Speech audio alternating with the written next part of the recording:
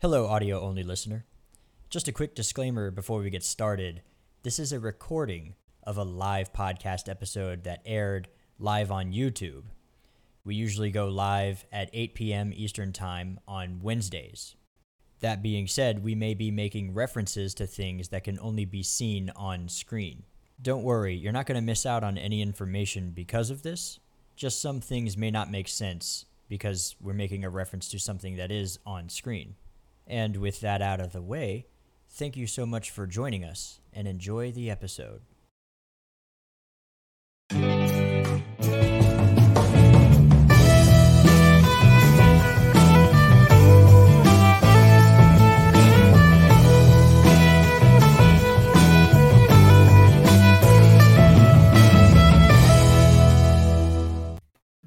Good evening and welcome to technically the first episode of Better Call Paul. The introduction episode doesn't count, I guess, usually. I don't know. I don't know. I would count it. Whatever. We're counting it. No, we're not counting it. This is the first episode. Fine. So welcome to the first official episode with the introduction out of the way of Better Call Paul. A new series that we're working on here at Alternate Media. It is not technically a Killing the Church episode, but I guess it's kind of taking the time slot where we go through some topics and things that Paul talks about and common misconceptions about those things from a much more credible historical standpoint and clear some of the air on some of these things. So today we're talking about a banana phone. Today we're talking about conversion, and actually the title is a little bit misleading because we're really specifically talking about circumcision, I guess. But there's a reason we chose conversion, because that's actually what we're going to be talking about more or less moving forward here in the episode. So before we get too far ahead of ourselves, what are you having tonight? I am going to be having some I.W. Harper. Come on. Whoa. Clear it out. Show the thing. The label. Come on. There you go. Ooh. Yeah. And it is aged in Cabernet Sauvignon barrels. Dude. Yeah. I.W. Harper. A lot of people don't know this. I know this. It is America's first Jewish distillery. It's his last name is not Harper. He changed he branded his bourbon Harper because it was a more acceptable and I guess marketable name. But the IW stands for Isaac Wolf. His last name is Bernheim. Yep. Or was Bernheim. So yeah, that's what I'll be trying today, and I'm actually super stoked about it. It smells lovely. I'm jealous. I've always wanted to try it. I've never haven't even found it before. Well, I don't know how to follow that act up. So I'm doing some more of the Dalwhinnie today. Ooh. And I may switch over to the gold label because I'm actually almost out of the gold label. You know what? I'm doing the gold label. I changed my mind last second. We're doing some of this 18-year Johnny Walker Gold label. This is one of my absolute favorite scotches. It's just so good. I don't care what anybody says. It's better than the blue label. Fight me. I didn't like the blue label as much as I like this. It's just a different taste. I don't care what the price is. All right, so man, you can definitely taste the Cabernet finish on that. That's super cool, man. Yeah, I'll see you. I work tomorrow, and I have guests coming over. I was gonna say it's a fresh bottle, so I will save you some. I'll see you sometime after the weekend, so or whatever. I'll just come surprise you and raid your cabinet of liquors. Yeah, like a good Irishman. Anyway, so Conversion. So I'm going to give, I guess, a brief introduction on kind of how we plan to approach this particular topic. So the question has been asked to us a few times. Should one convert to Judaism? And this question has been asked in multiple different ways. Sometimes the question is, should we get circumcised? And sometimes they mean to say the same thing. And we're going to go over historically how that was an interchangeable term. In fact, circumcision was almost invariably used, almost 100% to refer to the conversion process. But yes. But yeah, so what should be done? Is that something we should still be doing? Most of you know that on this channel we affirm Torah, and so what is how does one approach this topic, this very rather sensitive topic? I'm going to say it's a rather common one, specifically because so the Torah does say to be circumcised, right? But it's speaking about the physical removal of the foreskin there. And it is presumed by many that that's what Paul is talking about when he speaks of circumcision. And so because of what Paul says about it, there's confusion oftentimes. And so we do get that question a lot, like because a lot of Christian men come to Torah having not been circumcised because it's just not something that their family did, or it's something that their family chose not to do when they were born. It's a rather common medical practice in America today. Really only, extremely Catholic nations don't do it. But there are still some families in America that choose not to do that. And so we get that a lot, people who they find us, they start following us, they've been walking in Torah for a little bit, and we get that question a lot from the men. Hey, should I get circumcised? Yeah, it's so we're gonna try and tackle this topic, but largely tonight we're actually going to focus on this interchangeability with the conversion process, because that if we answer this question in this way, it will clear a lot of air. Essentially, that's the goal tonight. So right, and also this is essentially going to serve as a really good, I guess, introduction to the book of Galatians. Because that a lot of this comes from, believe it or not, the book of Galatians. There's also a verse in Corinthians where he says, I think it's 1 Corinthians, neither circumcision nor uncircumcision matters, but keeping God's commands matter. But once we clear the air here and provide a solid background of what's going on, once you go back and reread some of these things, they're going to make sense. The puzzle pieces are going to fall into place. So we're going to give you all of that information. We're going to give you all the presuppositions up front, everything that you need to know about what's going on, and the rhetoric that's involved, going into particularly the book of Galatians, but also this issue shows up in numerous times at different congregations as well. So that being said, I think it's time that we just jump right into it. So since we're going to be pulled primarily from Galatians, what is the background to the letter of Galatians? Now, I've got a couple of different sources here that I'm kind of pulling from. A couple of different really good books. One of them being The Letter Writer by Tim Hegg. We got Pamela Eisenbaum's Paul Was Not a Christian. This particular book I got in hand right now is D. Thomas Lancaster's. It's kind of like a commentary. It's not really a commentary, though, on Galatians. It's more like sermons, a collection of sermons. Excuse me. So what's going on in the background here? And I guess I'll lead us in. Christianity, what's the best way to put this? You don't really have to kind of convert, right, into Christianity per se, as in there's no ritual for this to happen. There is within Catholicism a little bit, but even then you can kind of just start showing up, right? And you're expected a baptism, but there's not this rigorous conversion process that is something that exists within Judaism. So something that we have to get on the table here is that Christianity is not yet an option. There's not this we can just kind of integrate into a Christian faith and then like think about baptism later on, and the conversion process is just kind of this thing that just kind of happens.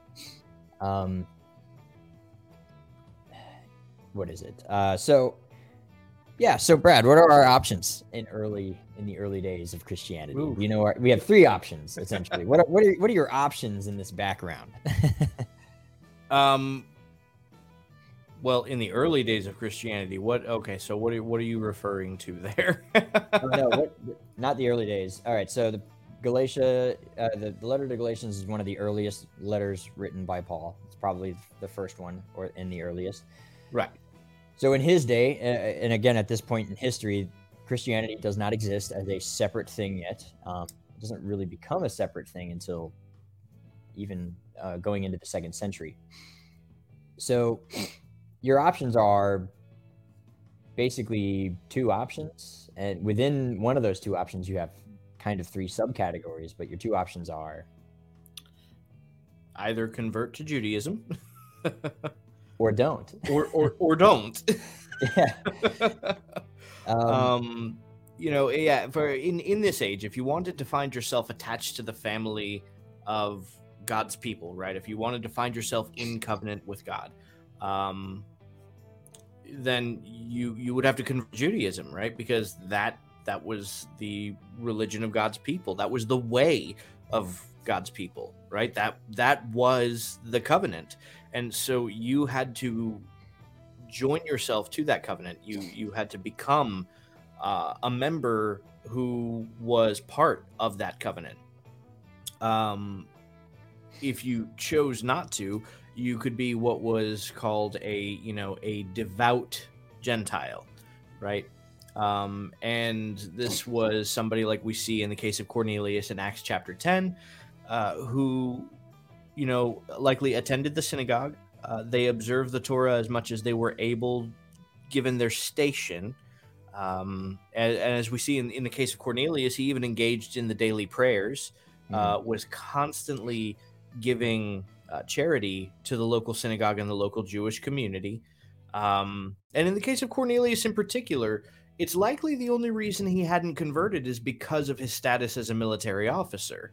Mm-hmm. There's no reason for us to speculate anything other than that. He clearly wanted to be a part of the Jewish community, and so he did as much as he could in that endeavor. And this is prior to his knowledge of Yeshua at all, right? This was before his knowledge of Jesus and everything that Christianity eventually became built on. So clearly what he wanted was to be a part of the people of God. And the only thing that would have been holding him back would have been his military service. So, those were really, those are your three options, I guess. You could be a pagan, you could be a devout Gentile, or you could convert to Judaism. Yeah. So, and that's the important bit here we want to stress, is that Christianity as a separate thing apart from Judaism doesn't exist yet. So this is not a letter to Christians as we understand the term. The word Christian is a loaded term today. That's not really what's happening here. There are a number of believers in the synagogue, the congregation, the ecclesia in the Galatian area.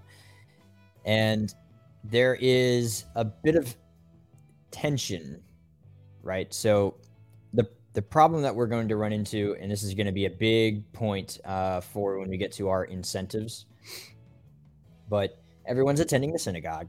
Everyone's praying at the same time together. They're in communion with one another. They're constantly hanging out with each other. And these are your options, right? There's either this or you go back to being the pagan lifestyle. This is very much a Jewish faith. This is the idea of a Messiah is a Jewish concept. And the only people currently who are able to teach this concept and sort of live in this lifestyle is within the synagogues, the congregations at the synagogues. So this basically they're practicing Judaism. They believe in a Jewish faith, and they believe in a very, very Jewish concept. The issue is, and I think we covered this in our introduction, is that they're not. There's all these Gentiles who believe and have come to the faith and have started practicing and showing up to synagogue and everything, but they're not Jews, and that's going to create a little bit of political struggle here. Particularly in Galatians, they're referred to as like the influencers. We actually have no reason to believe that these influencers are an outside force. They seem to be an inside, like it's sort of interior problem in the community to Galatians particularly. That is to say, these are members of the community who are kind of peer pressuring Gentiles into what is going to be the issue of conversion. Right. So why would one sort of feel the need to convert? Well, one, you already kind of said it. There's really only one religion, right, to choose from. Beyond that, you have paganism, and that's kind of it. And even the God-fearing Gentiles, right? And they were usually called God-fearers. So you have your three types of congregants. Your brothers, those are fellow Jews. Sons of Abraham, that's a term for proselyte. And that's going to be an important little piece of information there towards the end of the book. And then you have your God-fearers. These are your not yet converts. Now, it was understood that they would eventually convert, but they have not gotten that far yet. The conversion process takes years sometimes. It takes a long time. It's a lot of work. And so those are your three classes. You have your not yet converts, which they plan to, right? That's the intention. The ones who have converted, your sons of Abraham, B'nai Avraham, and then your fellow brothers. Those are natural born Jews. That's going to be an important detail later on. I was going to say, this is by this time, because, and we probably should dedicate an entire episode to just the concept of a ger toshav. But I don't think that was a commonplace concept at this time. Anyway, I think by this time it had actually been a little bit lost. It's not that it was lost. It gets lost at the destruction of the Second Temple. It's in the process of being lost, but it was primarily a practice that was kept in the land. Right. It wasn't really a diaspora synagogue practice, primarily because the idea of the ger toshav, which means a stranger who sojourns, by the way, for our listeners, was that they basically keep all the laws of the Torah, and they live in the land. So they literally are a stranger who sojourns. And again, that was sort of this idea that they planned to make a full conversion. They just haven't made it that far yet. And so it was like this sort of position where you've declared, I believe in the one true God, the God of Israel, the God of Abraham, Isaac, and Jacob. And I believe in his Torah, and I want to live by that standards. And then it takes a while for the conversion to happen. From the moment you make the declaration, you're sort of a ger toshav, and then you eventually make it to full convert. So even then, the idea was that you would eventually convert. So everyone knows this. That's part of the problem that Paul is fighting against in Galatians, is this is the social norm. And so, there's plenty of good reason why somebody would want to convert. And we've got a whole list. First and foremost, you've already brought this point up. In fact, if you want to hit it again, I don't know if you have your notes with you. I do, but I've also been looking into I've been doing a little bit of back research since we got a late start in our huddle prior to. You're good. You already brought up Cornelius. So the Roman legal system is sort of the first incentive to convert. So if you are a Roman citizen and Judaism is a protected sort of status within the Roman legal system. You are not required to engage in paganism. And it's primarily because the body of Judaism as a whole decided instead that a payment was good in its place, so they wouldn't have to commit any idolatrous acts. So Judaism is sort of a protected religion, right, in Roman society. Yep. In that they get special privilege. Everyone else has to continue committing paganism. They do not. I was going to say, It was kind of a compromise made when Rome took over, because I mean, an all-out takeover of Israel, and an attempt at the destruction of the religion. I mean, Rome had learned from the mistakes of Greece, because clearly that did not go too well in the Maccabean period.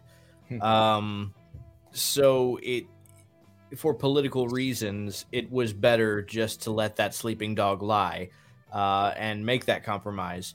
Whereas for the rest of the empire, if you were not worshiping the sanctioned gods of Rome, then this was a crime called atheism, actually.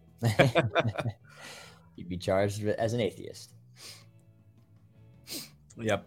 Yeah, because I mean, because they didn't acknowledge any other gods other than their own, and so if you're not worshiping their god, then you're worshiping a not god, So atheism. And I cannot remember if we touched this in our introduction episode, but we're going to go over it today here too, at least a little bit. So you'd be integrated, right? So everything's good. Full integration with synagogue members. So as I said, I think we went over this before, but if you're a non-Jew, you are essentially by Jewish law not clean. Acts 10. Acts chapter 10, Peter affirms this, that this is the accepted tradition of his day.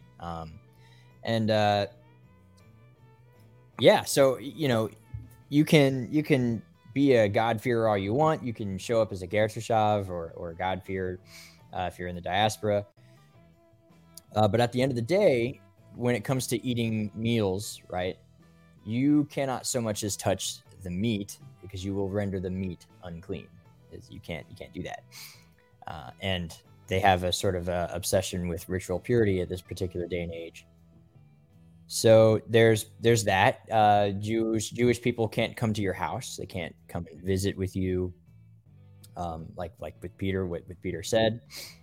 And so really what ends up happening, like politically from the synagogue point of view, is that you kind of create these two pockets of Jew and Gentile pockets, because the Gentiles can hang out with each other, no problem. They can go to each other's houses. They can eat each other's food. And then in the Jewish community, again, they hang out with each other. They grew up this way, so they're more integrated and more intimately familiar with each other's traditions. That's something that, if you're a brand new Gentile, right? There are certain things like you probably don't know all of the table music for the Sabbath anyway. Right. So there's just these like little things. So it becomes kind of cliquey. You can eat each other's food. You can go to each other's houses. You can sort of trust that everything's good there, and that creates these two pockets, and that's going to be a problem. That's a pretty solid division. Even if you do convert, right, and you're a little bit more accepted into, if you're brand new, there's kind of like you want to go back to hanging out with your old friends, but you can't now. You converted, so you have essentially these two major divisions within the synagogue. Well, so there's the idea of a sense of community, and so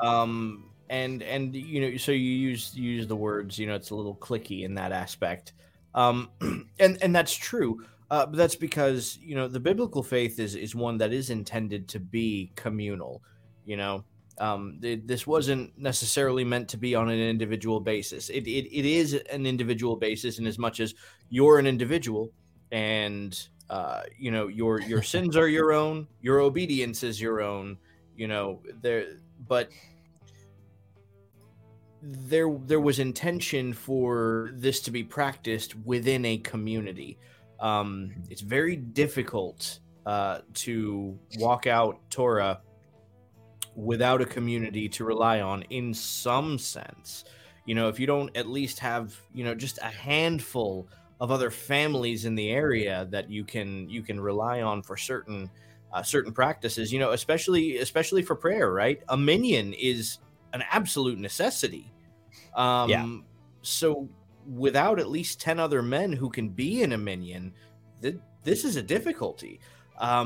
So yeah, this is it's not something that was ever intended to be practiced in isolation in exile, right? That's a matter of fact, exile was the punishment for a lot of things. You know, is that you were annexed from the community. You were no longer part of the community. You know, so community is a big part of the Torah and the biblical faith. You know, it's a big part of Judaism.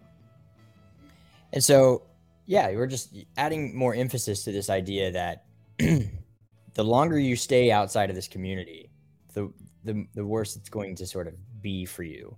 Like maybe at first you're like, oh, whatever, I'm new here anyway. I'm just going to hang out with my Gentile friends. But as you grow more and more closer to your Jewish counterpart, but there's still that very clear division there, the temptation is going to be ever more present, right? And the community, and you brought up the minyan, right? A group of at least 10 men. And that's a commandment. The idea that on certain holidays, especially on Sabbath, you have to meet in an assembly. And a minyan of 10 is the definition of assembly.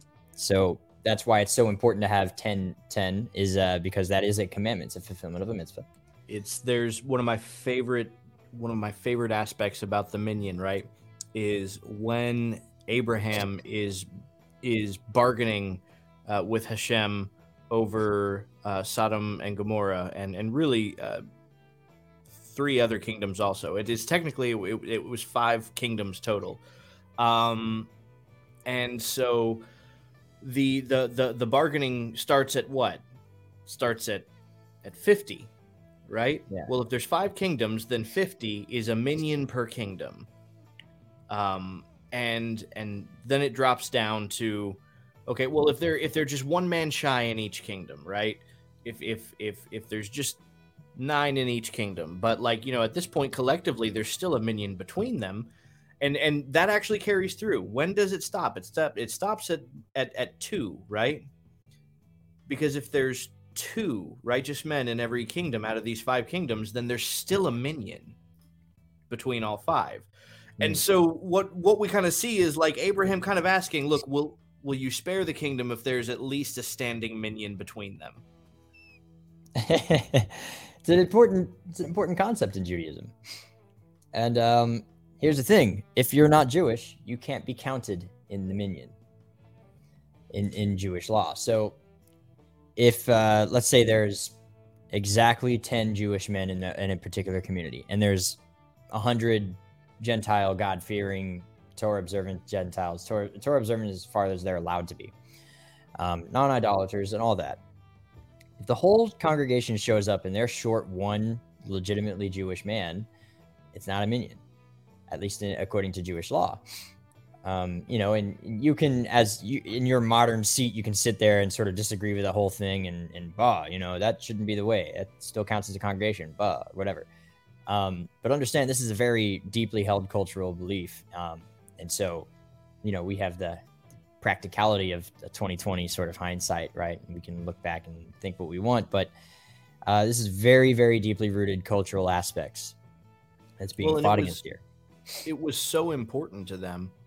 Matter of fact, Seamus, tell us how important it was to them that if they were one man shy, but one had a slave that was present.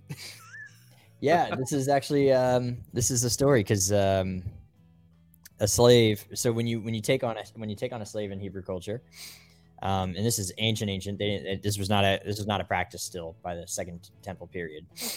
But the law was you had to take him as a servant, you had to circumcise him, and do a mikveh, but he wasn't a full convert yet because he was still your servant, right? But the minute he goes free, after the either the Jubilee period or the Shemitah year, whichever came first, he would be a full-fledged member of the community. He'd be a full Jew upon his freedom, because he's already circumcised, he's already mikvah, baptism. So he meets all the things. He belongs to another person. So since he's not his own person, he's not an independent soul. He's not so he can't be counted in a minyan. But if there are 9 people present, and one of the servants happens to be nearby, there's this story of a Jewish man, and they were like panicking because Sabbath was about to begin, and there's not enough people for a minyan. And again, this is so deeply ingrained in the Jewish culture. If you can't get a minyan together, this is a failure on your part. As a people, as a rabbi, especially of the community, you are a failure if you can't get 10 people together for prayer. And so they start to kind of panic, and they're like, what are we going to do? And then the guy's like, you, my servant, you're free right now. All right, now we have a minyan, Mazel Tov. And so and so they began the Sabbath service. But it's like, that's how, people are willing to totally give up these massive financial things in order to make this little thing happen. And of course, that also illustrates that slavery is not the same as it used to. What we think of like chattel slavery, that wasn't the case in Judaism. Judaism, you buy yourself a slave, you bought yourself a master. Yep. We have a separate episode dealing with that, but the minyan is such an important piece. And so long as you are not a circumcised Jewish convert or a Jewish man, you cannot be counted in the minyan. So that's kind of another incentive, right? That's another reason why you would feel the pressure to go ahead and just convert, so that you could be counted in the community. So when you show up to synagogue and they start counting to make sure they have a full minyan, they can point the finger at you, and you're one of them, right? So it's a big thing. And this kind of leads into the next point, actually, which is the larger community acceptance, right? Cool. So, right, Seamus. Why don't you keep going on about that? No, I'm kidding.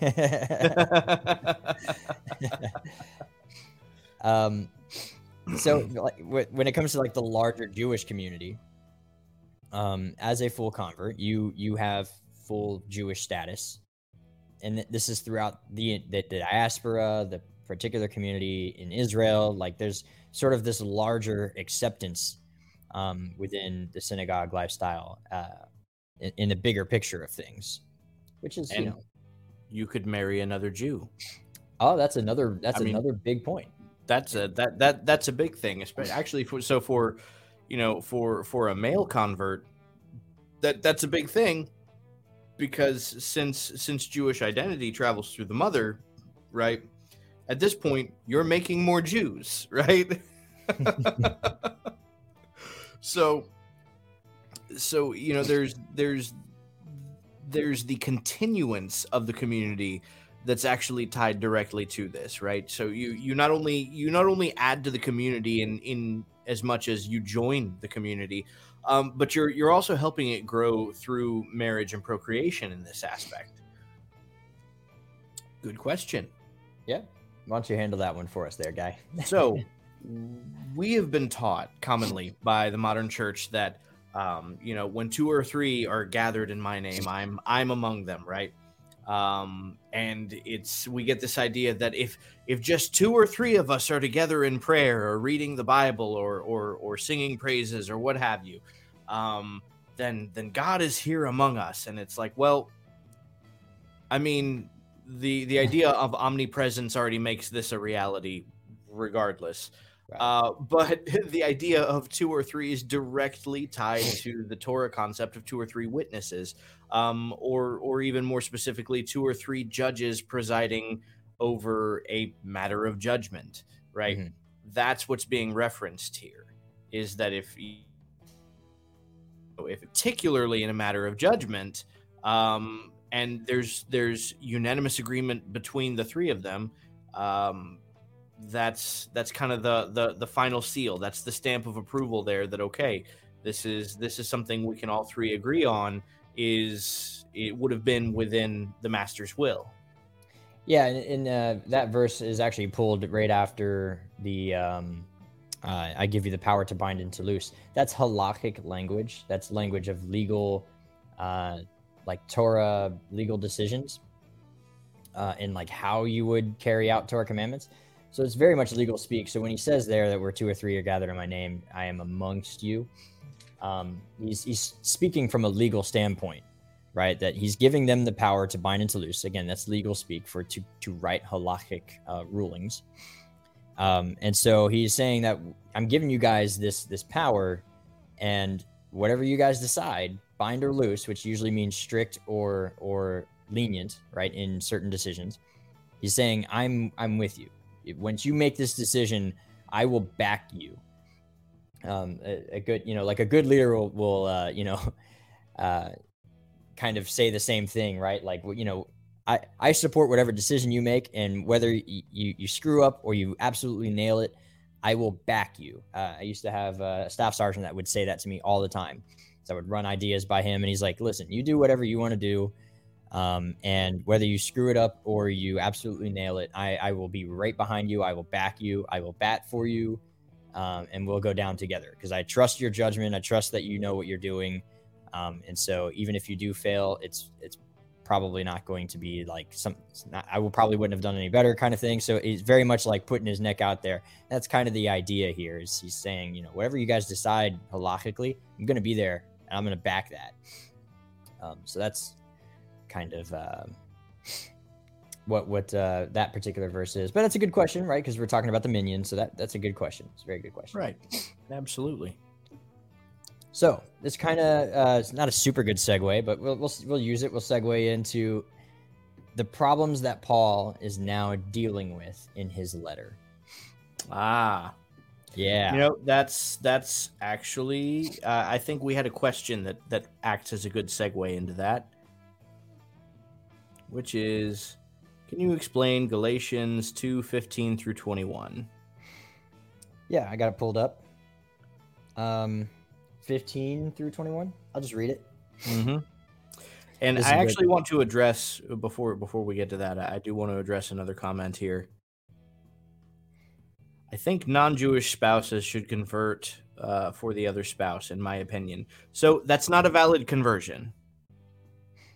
If that's the reason. If the sole reason that you're converting is for love of the heart, we'll call it. That is not a valid conversion, and we wouldn't consider it a valid conversion, for Christianity either. And oftentimes that happens. One spouse will convert to Christianity for the sake of their Christian spouse, and sometimes that works out. A lot of times it doesn't, and that's because initially it's not really genuine. And Judaism is no different in that aspect. Like the idea, and this is a good segue into what Paul is dealing with, right? Even in Judaism, it's a matter of faith. Yeah. No, I was going to say, Orthodoxy heavily discourages conversion for the sake of a marriage. You should very much be converting because you want to, right? And not because you're trying to get it in with this girl or boy or what have you. It's not really considered legitimate. It depends on who you ask. Obviously, if you are also a devoted follower and you happen to meet a nice Jewish girl, and so you want to convert so that you can get married, that's kind of it's a little, situation dictates. But if that's your only reason, it's not a legitimate, it's not considered legitimate in Orthodox circles. But anyway, and actually, so just to clarify, if you do the conversion, like orthodoxally, it's considered a legitimate conversion, as in you are now a full-blown Jew, but your conversion, right, that your sort of reason for doing it is illegitimate. But you are now bound by the Jewish laws, right? So it's kind of a detriment to yourself, because you're likely not to continue practicing or what have you. So it makes it worse for you. But anyway, Galatians 2. Verses 15 all the way to 21. This is the Tree of Life version. We are Jews by birth and not sinners from among the Gentiles. That's a very interesting phrase, by the way. I've got some comment on that. But anyway, yet we know that a person is set right not by deeds based on Torah, but rather through putting trust in Messiah Yeshua. So even we have put our trust in Messiah Yeshua in order that we might be set right based on trust in Messiah, and not by deeds based on Torah, because no human will be justified, by deeds on Torah.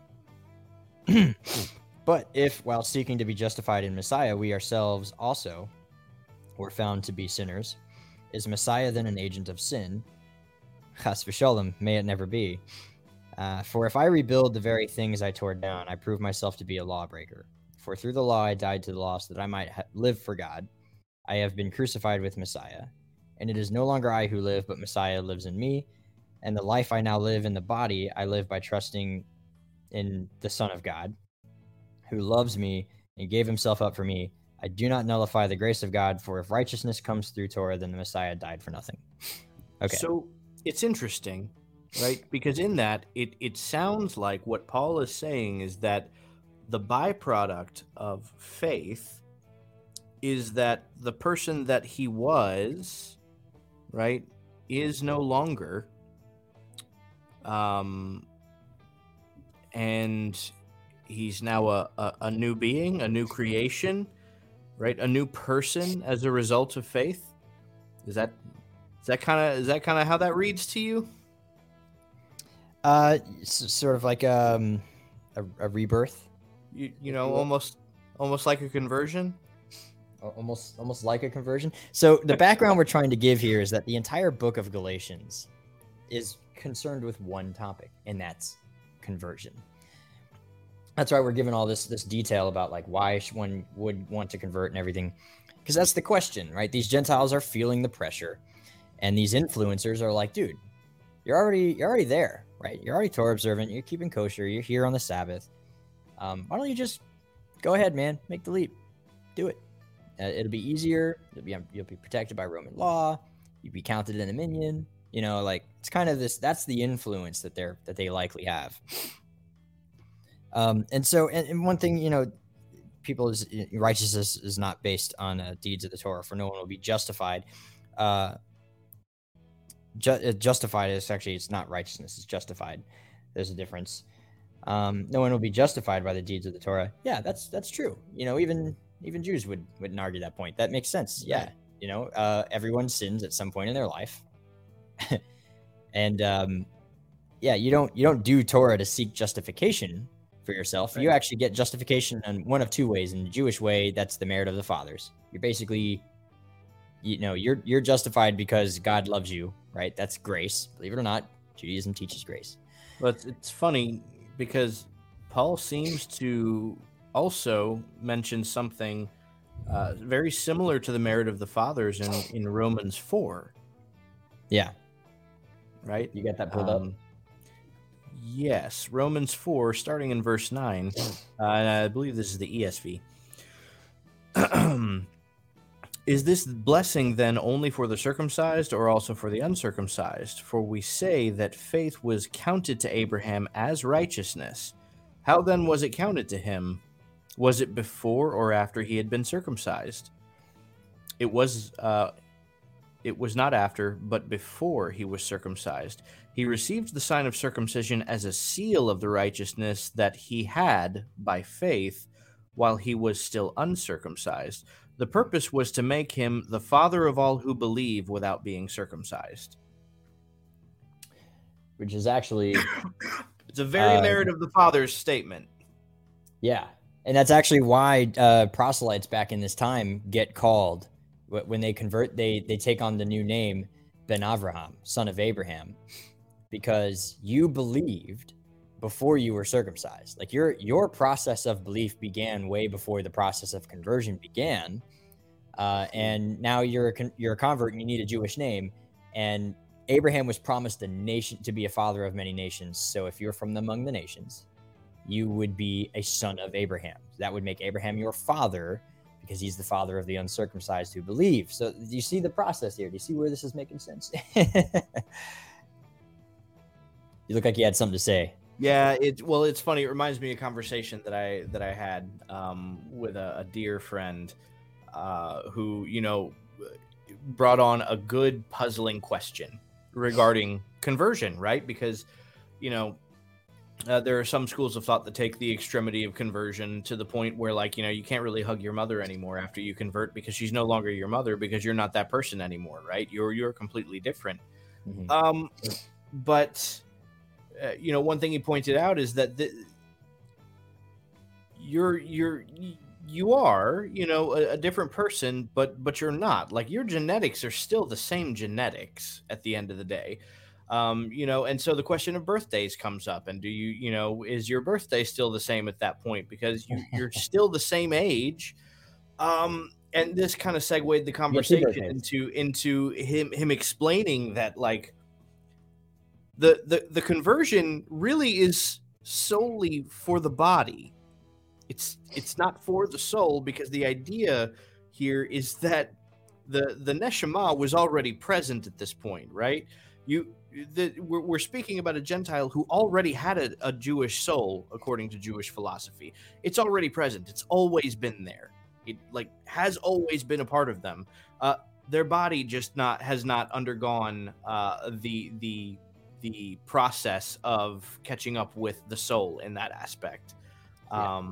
So it reminded me of that conversation, and it's a beautiful concept. Because I mean, if you think about that, what are the possibilities? How many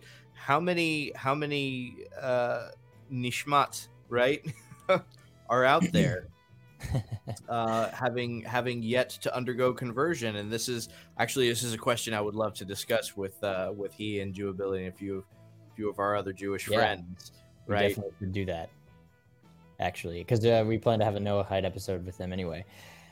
So, that comes into question, which is a different episode we'll go over with Paul in Better Call Paul. But so what is, real quick, just before we move on, if I rebuild the very things I tore down, I prove myself a lawbreaker. That is a weird statement. First of all, even if you are anomian, right, you're against the Torah observance, proving yourself a lawbreaker, right? So he's still upholding the standard, is sort of what it seems. The rebuilding of what he's tearing down is this idea that you can rely solely on your status as a Jew for salvation, which, again, part of what we're dealing with here is that the people, and this will segue back right into where we were going with this. A lot of people believe that that the only way for them to be saved is to do the full conversion process. So that's part of what Paul is combating here. Excuse me. Let's see here. Yeah. So it's this idea that you cannot be saved. You cannot have a place in the world to come until you do the conversion process. That's a problem. Paul doesn't believe this. Paul believes that there's obviously a place in the world to come, even for Gentiles, whether they convert or don't. So Paul is trying to not only combat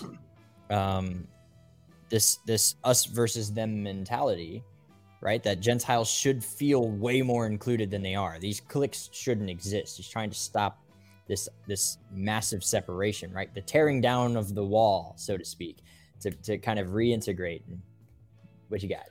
I was going to say, the part of the most the most confusing aspect about this conversation, particularly with respect to Galatians and what we just read from Galatians, that I think will bring some clarity. And this is why I kind of outlined that, like, what we just read from Galatians, it seems like Paul is already describing the results of a conversion, right? Mm-hmm. And the reason being, right, the question's a little misleading. The question, okay, should you or should you not convert? That's actually not the problem that Paul is dealing with. The problem Paul is dealing with is what qualifies as conversion. Yes. It's not whether or not you should. It's a foregone conclusion for Paul. For Paul, if you have faith and have undergone a mikvah, this is a conversion, right? That's the whole point of what he's explaining, is that this is his model of what he believes qualifies as a conversion. What he is combating is an alternative version of what conversion was. Yes. And that, that's a dispute that was ongoing during this time. And just in its context, right? Earlier in chapter 2, we're talking about Peter hanging out with a bunch of other Gentiles, and then the influencers show up and he separates himself from the Gentiles again. So he goes basically what he's saying is Peter and Gentiles, and they were all like hanging out together and all things were cool. They were rubbing elbows, eating food together. And then they show up from these other people show up from James, And then they're like, oh, none of that. And Paul's like, well, hold on. And so it's in light of that conversation that he just got done talking about. Is like, we need to consider them as members of the community. And if we keep pressuring them that they have to convert in order to be full-fledged members, then you're a hypocrite, because back in Acts chapter 10, you just told us that these Gentiles received salvation the same way we did, and they hadn't gone circumcision yet. So what's your problem, my guy? Let me tell you what it's like. And this will bring it in, and not to get political, but this will bring it to a level that's very relatable for everybody in America. And as you and I can both speak to this, since we're both first generation Americans. Our fathers had to go through a pretty rigorous process to become Americans when they did. My father, especially becoming an American citizen from Cuba during the Cold War, right? Yeah. This was not easy. Yeah. I think you had it harder than me, because my dad at least joined the military, and so he got all of his classes and fire hose version through the military. So. Yep. But so they had to learn American history to a degree that the average graduating high schooler today could not compete with them in knowledge of American history. Had to learn English. There were many hoops to go through. So the prospect of changing the process to become an American citizen to simply recite the American's Creed and sign your name on this sheet of paper, now you're an American, right? That to somebody who has gone through that rigorous process seems like it's cheating the system, right? Because they had to go through so much more just to have the same status. And this person's getting let in real easy. And that's kind of the struggle that we're witnessing here at this point. You've got some people who have converted to Judaism. They've had to undergo this rigorous process. And here's Paul saying, hey, look, like, y'all gotta do that. right. The faith of Abraham, and undergo a mikvah, that you're there. Right? It seems unfair. Yeah, the workers who were there all day got paid the same amount as the workers who had just showed up, and they're a little mad about that. Ooh, nice way to tie in that parable. Yeah. I do try. No. That's what it is. So there's a lot of peer pressure. There's a lot of politicking happening here. And again, there's also this, do I need to convert, right, in order to get in? There might even be some of that being taught in some of the circles. Right. Like, well, it's cool, you're like in the community, whatever, but you don't have a place in the world to come, because only all of Israel has a place in the world to come. And that's actually directly out of a Mishnaic interpretation of Isaiah. So, it's very much, there's a lot of pressure here to convert. The problem is people are wanting to convert for the wrong reasons. And I think there's even a phrase in here. Let me see.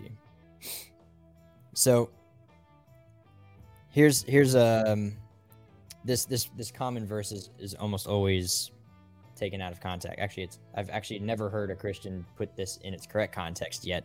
It's always thrown at me completely out. But 3:28. There is neither Jew nor Greek, neither slave nor free, neither male nor female. You are all one in Messiah. And if you belong to Messiah, then you are Abraham's sons, heirs according to the promise. Okay, excuse me. Hold on. Wait a minute. You mean to tell me that the guy who went through it took him 3 years to convert, just so he could wear the name Ben Avraham at the end of his name and be a new person? And then this guy shows up and we're like, hey, you need to convert like we did. And this other rabbi, Paul, he's like, whoa. He's already Ben Avraham. What gives? That last phrase of chapter 3 is really, really more powerful, right? And this is not there's neither Jew nor Greek, right? Oh, there's only Greeks now. That's usually how it's read. Or usually people read it like there's neither Jew nor Christian, there's only Christianity.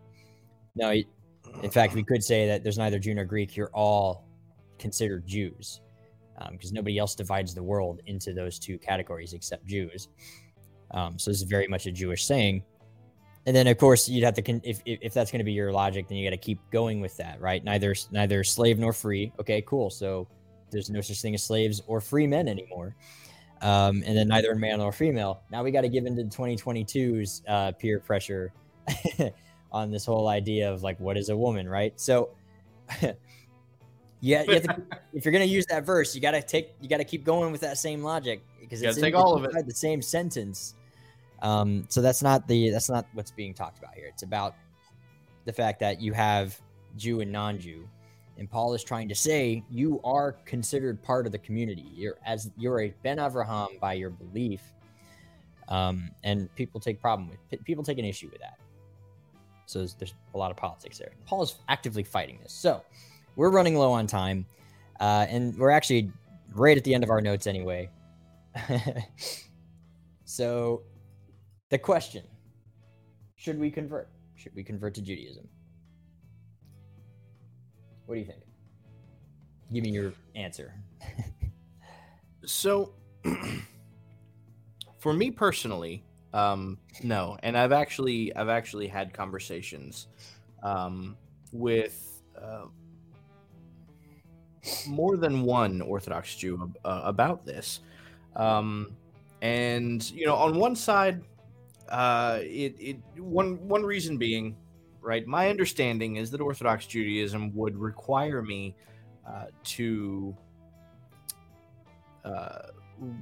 renounce, right, my belief in Yeshua as Messiah, while interestingly, at least on an individual basis, I've had other Orthodox Jews say that, look, as long as you're not Trinitarian, right, it wouldn't make you any different from the Chabadniks who think that the Lubavitcher Rebbe is Messiah.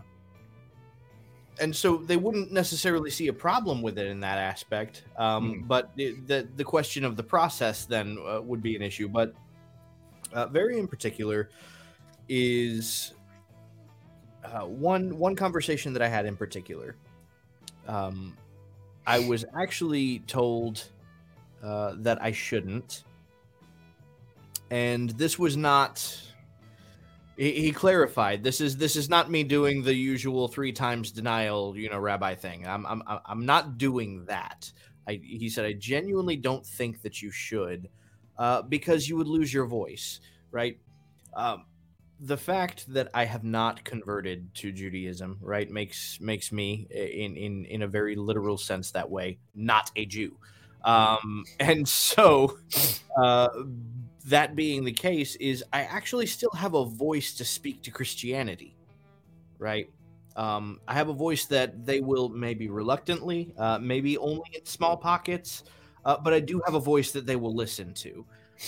Whereas that, at least in his estimation, that would be lost if I were to convert to Judaism.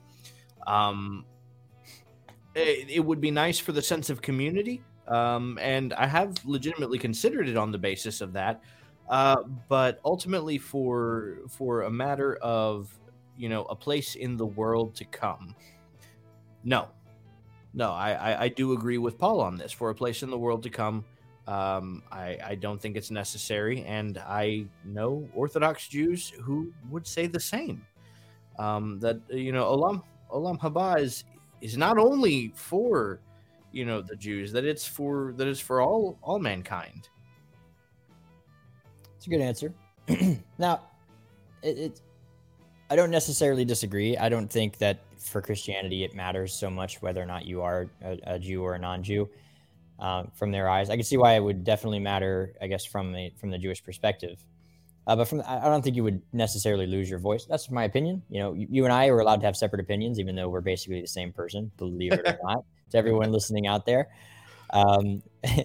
But yeah, so for me to answer the question, so should someone convert? I think the answer generally is the Jewish answer anyway. Paul's answer for sure is the Jewish answer. No, there's no need. You don't need to, even in Orthodoxy, it's just be a Noahide. You're fine. You don't have to, Jews have a special mission in this world. We have a special purpose. And so, if you're not part of that purpose, it doesn't make you less than me or greater than me. This ancient mindset is actually fairly unique to the time period at which we're speaking about. Modern day Orthodoxy does not have a lot of some of the issues that we've covered today. And so this is one of those things, right, where it's sort of this us versus them mentality. Modern Orthodoxy doesn't really have that battle anymore. It existed back then. It doesn't exist really as much anyway to this day. They're more just seen as different roles in the world. Like a Levite is a priest. Whether or not you're born a Jew or a convert, if you're not a Levite, you can never be a priest. And that's not because you're greater or lesser than. It's simply that's not your mission. It's not your purpose. And so the answer more or less is you don't have to. There's no reason to have to. And it's a big responsibility if you do. So it should be very heavily considered if it's going to be considered. But Paul's answer is essentially the Jewish answer. No, there's no need. And I say the same thing. No, there's no need. Not necessarily. It depends entirely on certain contexts, right? Like we had Timothy with Paul. And there are times where it does seem to be something that needs to be done. But especially don't if you're thinking that if your thought process is that you need to do this in order to gain like getting into the club, or to gain elevated status or really to sort of earn your salvation that way. That's definitely needed to pull it out of the question if that's your thought process. It should definitely not be considered for that reason, for those reasons. It's the same sort of reason as like converting to because you want to get married, right? And you're already not a devout follower. You just want to get married. That's the wrong motivation. It's the wrong reason. Don't do it. But conversion isn't bad, right? You can convert if depending on your situation, and as long as you fully understand that it is not a salvific issue, that this doesn't gain you in status in any way. And if anything, what it does is it creates more responsibility for you. It puts more weight on your shoulders now that you didn't have before. And so like Paul says, if you get circumcised, you have to keep the whole Torah. Now, the Torah, and we've gone over this in the introduction. When you say a phrase like that, he's including the oral traditions in that, right? So there's already this idea, like if you're coming into the community, you need to be on a very basic level Torah observant. But the whole Torah, right? That's including all of the traditions of the elders. Once you convert, you're bound by that too. Whereas before then, you were not necessarily bound by halachic synagogue authority because you're not a Jew, so you don't belong under the umbrella of the authority of the Jewish people. Once you convert, you are now totally subject to all of those halachic rulings. It's as though, if you're not a citizen of the United States, then you're not subject to United States law, especially if you're not in the United States. Like if you're in a different country, picture conversion as though you move to the U.S. and you become a citizen. You are now fully obligated to the United States legal system in every sense of the word. And that's kind of what's going on here. So that's what I would say. Yep. So it needs to be deeply considered for sure. And if you have anything to disagree with or add to that, let me know now. Now's the time to just ask some questions while we wait, though. For real, though. Yeah, open up the questions. Let's see. Somebody asked about Matthew 3:8-10. Yeah, 3:8-10. Okay. Let's turn there. I'll read it. I have it pulled up. Therefore, produce fruit worthy of repentance. And do not think that you can say to yourselves, we have Abraham as our father. For I tell you that from these stones God can raise up children of Abraham. Already the axe is laid at the root of the trees. Therefore, every tree that does not produce good fruit is cut down. So in this context, it's very context heavy. We have our father Abraham. He means that literally, like via lineage. He's basically saying this is actually the issue that we brought up before. If you think that you need to be a convert in order to achieve salvation, that's all the wrong reasons, and that's not true. Likewise, if you, being a natural born Jew, rely solely on your status as a born member of an Israelite tribe, well, that's also not exactly true, right? So that's what he's saying here, right? Do you have something to add to that? Well, yeah, actually, because this is something Paul also addresses. Let's see, in Galatians, specifically in the example of Galatians 4, starting in verse 21 and going through verse 31, right? We're getting the comparison between the son born to Hagar and the son born to Sarah, right? The son born to the slave woman, the son born to the free woman. And so, Paul says that the son born to the slave woman came about by natural means, but the son born to the free woman, was of the Spirit. It was of the will of God. So was Isaac a virgin birth? Is that what Paul is saying?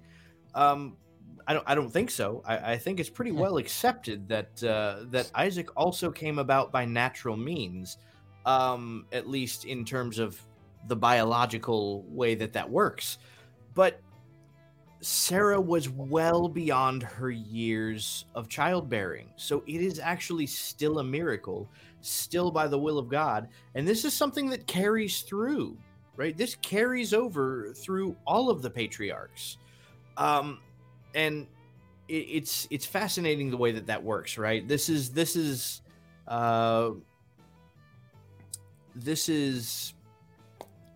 it seems right. It's and this has been brought to my attention before.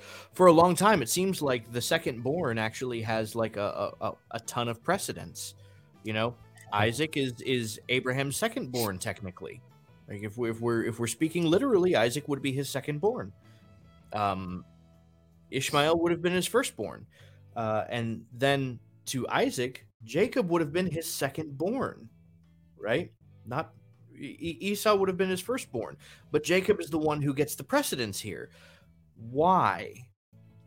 And the reason is because that can't be claimed by the father, right? In as much as it is a biological lineage, it's only a biological lineage because of the will of God, right?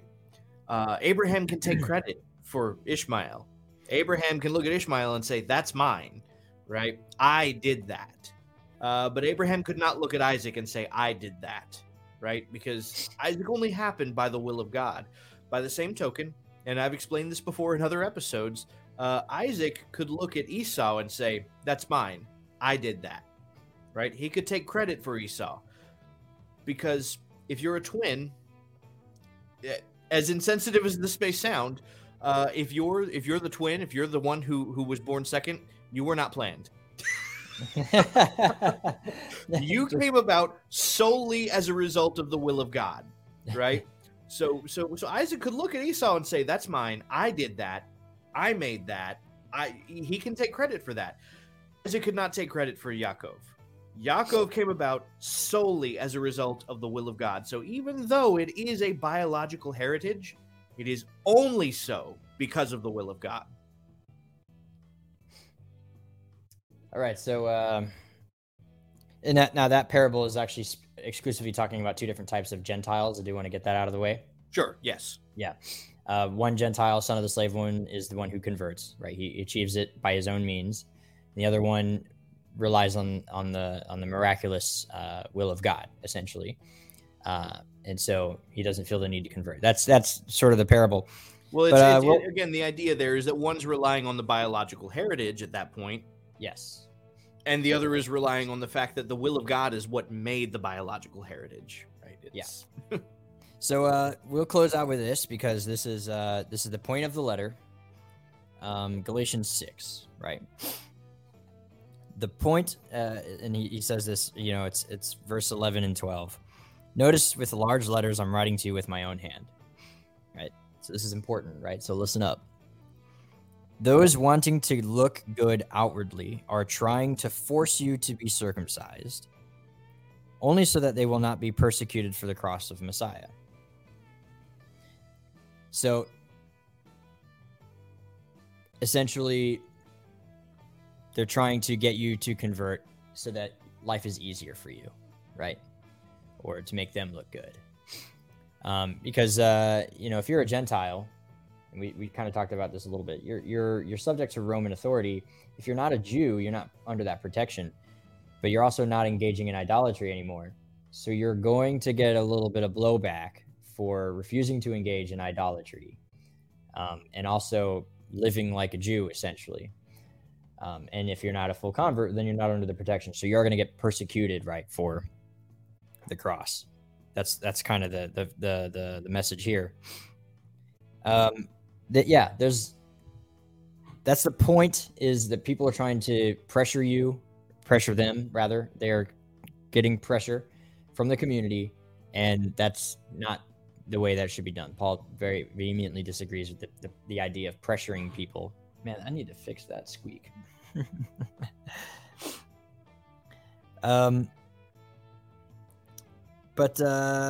So anyway, I got nothing else. We're a little over time, so I think it's about time we roll into the after parties. Absolutely. We'll do this closing out system here. I got some banners ready. Where you at? So if you had some questions and you didn't get them answered, we can't always get to everything. It depends on whether or not it's relevant to the topic and how far off we'll go with it. You can put it now in the chat. You can always ask us in the Discord. So the link is in the description. If you want to support the channel, we also have our Patreon. Link is in the description. And if you are a Patreon member, you have access to the after parties starting at $1. You get to hang out with us, post the show, and you can roast us. You can ask us questions. You can sit in awkward silence with us for hours. I guess not hours, for however long you want to. But that's our time. You can hang out with us and ask us whatever you like. And one of these days we're gonna get like some Trinitarian or some Calvinist Christian who's gonna think it's worth paying $1 just to jump in the after parties for a night and try and go at us. I mean, that's fair. That's we allow for that. So it's totally fine. Yeah. I'm totally cool with it happening. It's just like it just occurred to me. It's like, wow, that could totally happen at some point. I kind of hope it does. I know, right? I'm kind of excited about that. Yeah. So, and plus the incentive to join the after parties is there are things that we forgot that we just didn't cover in the episode, and we end up talking about it in the after parties. So you should definitely think about joining so that you don't miss out on any exclusive Patreon content. We've also got a bunch of exclusive Patreon content. So yeah, consider becoming a member. We got a lot of big things happening. Oh, and sorry, I have to stop the music right now, but I got to show this. And I hate that it stops the music when I got to show it. Some of the names are being cut off. I'll full screen it here. Actually, boom. So a special thanks to our Patreon members. Oh, still cutting off names. There we go. Special thanks to our top tier heretics for supporting the channel. You guys rock. You make the dream happen. And this whole episode is brought to you by you. So thank you. The topmost tier being the Talmudim, which is just Hebrew for student. Or disciple, rather. And then our scholars, of course, we very much appreciate every dollar that you guys have given. A lot of you are longtime members, so we're very, very grateful. Okay, I think that's good for outros. What do we got? Yep. Let's say, I don't even know what we're doing next week. What's next week's subject? I actually don't know yet, so stand by. We'll talk in the after parties, and then we'll figure it out. But join us definitely next week. We'll have another awesome topic to talk about, and hopefully get into some awesome conversation. As always, We hope you've enjoyed this, and hopefully we all learned something. But if not, at least we got a couple of laughs. And as always, l'chaim. L'chaim.